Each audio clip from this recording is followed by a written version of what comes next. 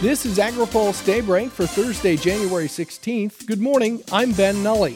Here's today's headlines. U.S. Ag welcomes trade deal details. Top Dems say Trump got precious little. USMCA set for final vote today. China trade deal sparks new optimism for U.S. Ag. The release of the Phase 1 U.S.-China trade agreement has sparked new confidence among U.S. farm groups that producers will see major increases in exports after nearly 2 years of trade war conditions. But there are some new concerns after Chinese Vice Premier Liu He said at Wednesday's signing ceremony that Chinese purchasing of U.S. farm commodities would depend on market conditions. Traders were also disappointed when it turned out that the text of the agreement commits China to $36.5 billion in ag purchases for 2020, not the $40 billion that had been advertised. Still, that $36.5 billion is $12.5 billion more than China bought in 2017 before the trade war began, and China has pledged to buy at least $43.5 billion in U.S. farm products in 2021, which would bring the two-year total to $80 billion. That's consistent with what Ambassador Greg Dowd told us in December.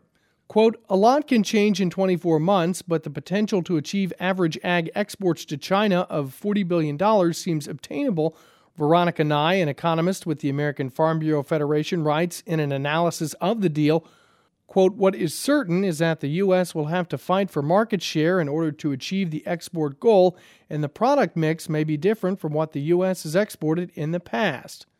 Keep in mind, beyond just the purchase promises, China also agreed to major structural changes that are expected to tear down barriers to U.S. ag. USDA estimates China will buy $1 billion in beef annually due to reduced barriers on hormones, traceability, and other issues.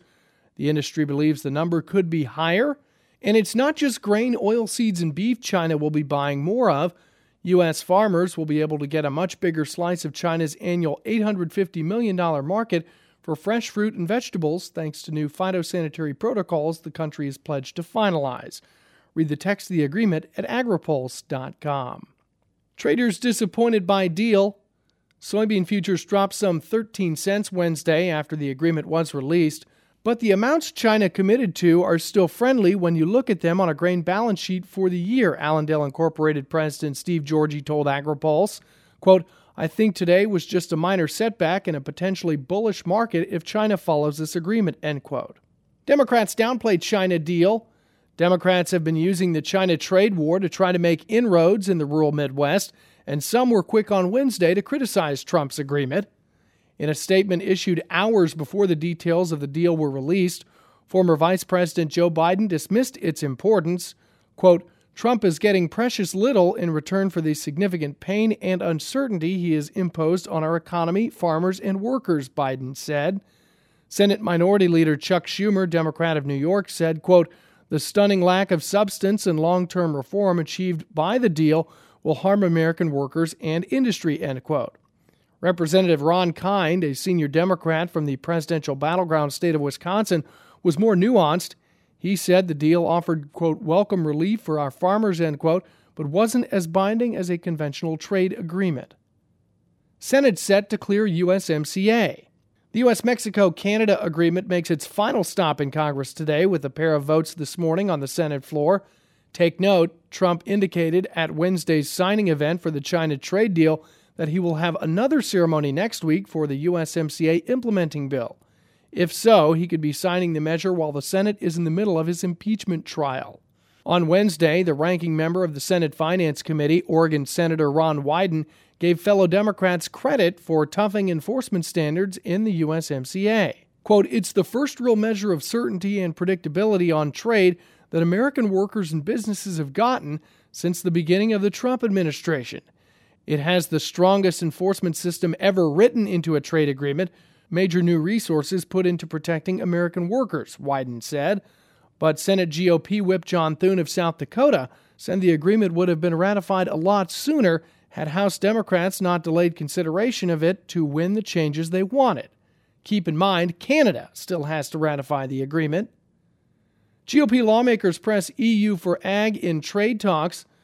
The U.S. has been pressing the European Union to agree to include agricultural issues in talks for a trade agreement ever since negotiations began about a year and a half ago, and Republican lawmakers piled on Wednesday in a meeting with newly appointed EU Trade Commissioner Phil Hogan.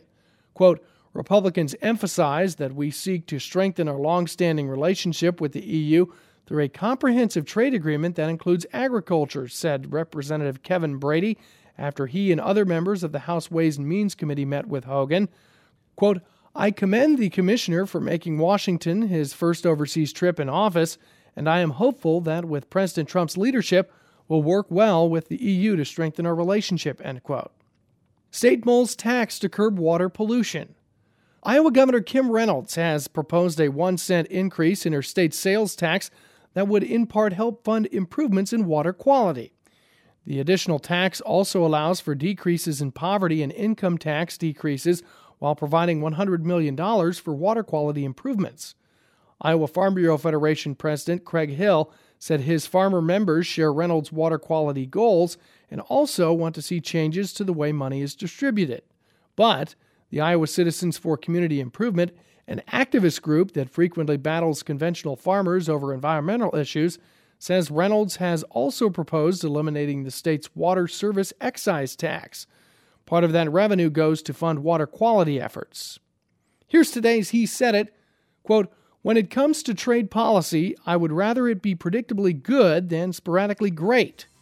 That Mike Steenhuck, executive director of the Soy Transportation Coalition, on the importance to agricultural supply chain of predictability in Chinese purchases of U.S. farm commodities. Well, that's Daybreak for this Thursday, January 16th, brought to you by Watkinson Miller and Dairy Management Incorporated. For the latest news out of Washington, D.C., visit agripulse.com. For AgriPulse Daybreak, I'm Ben Nulley.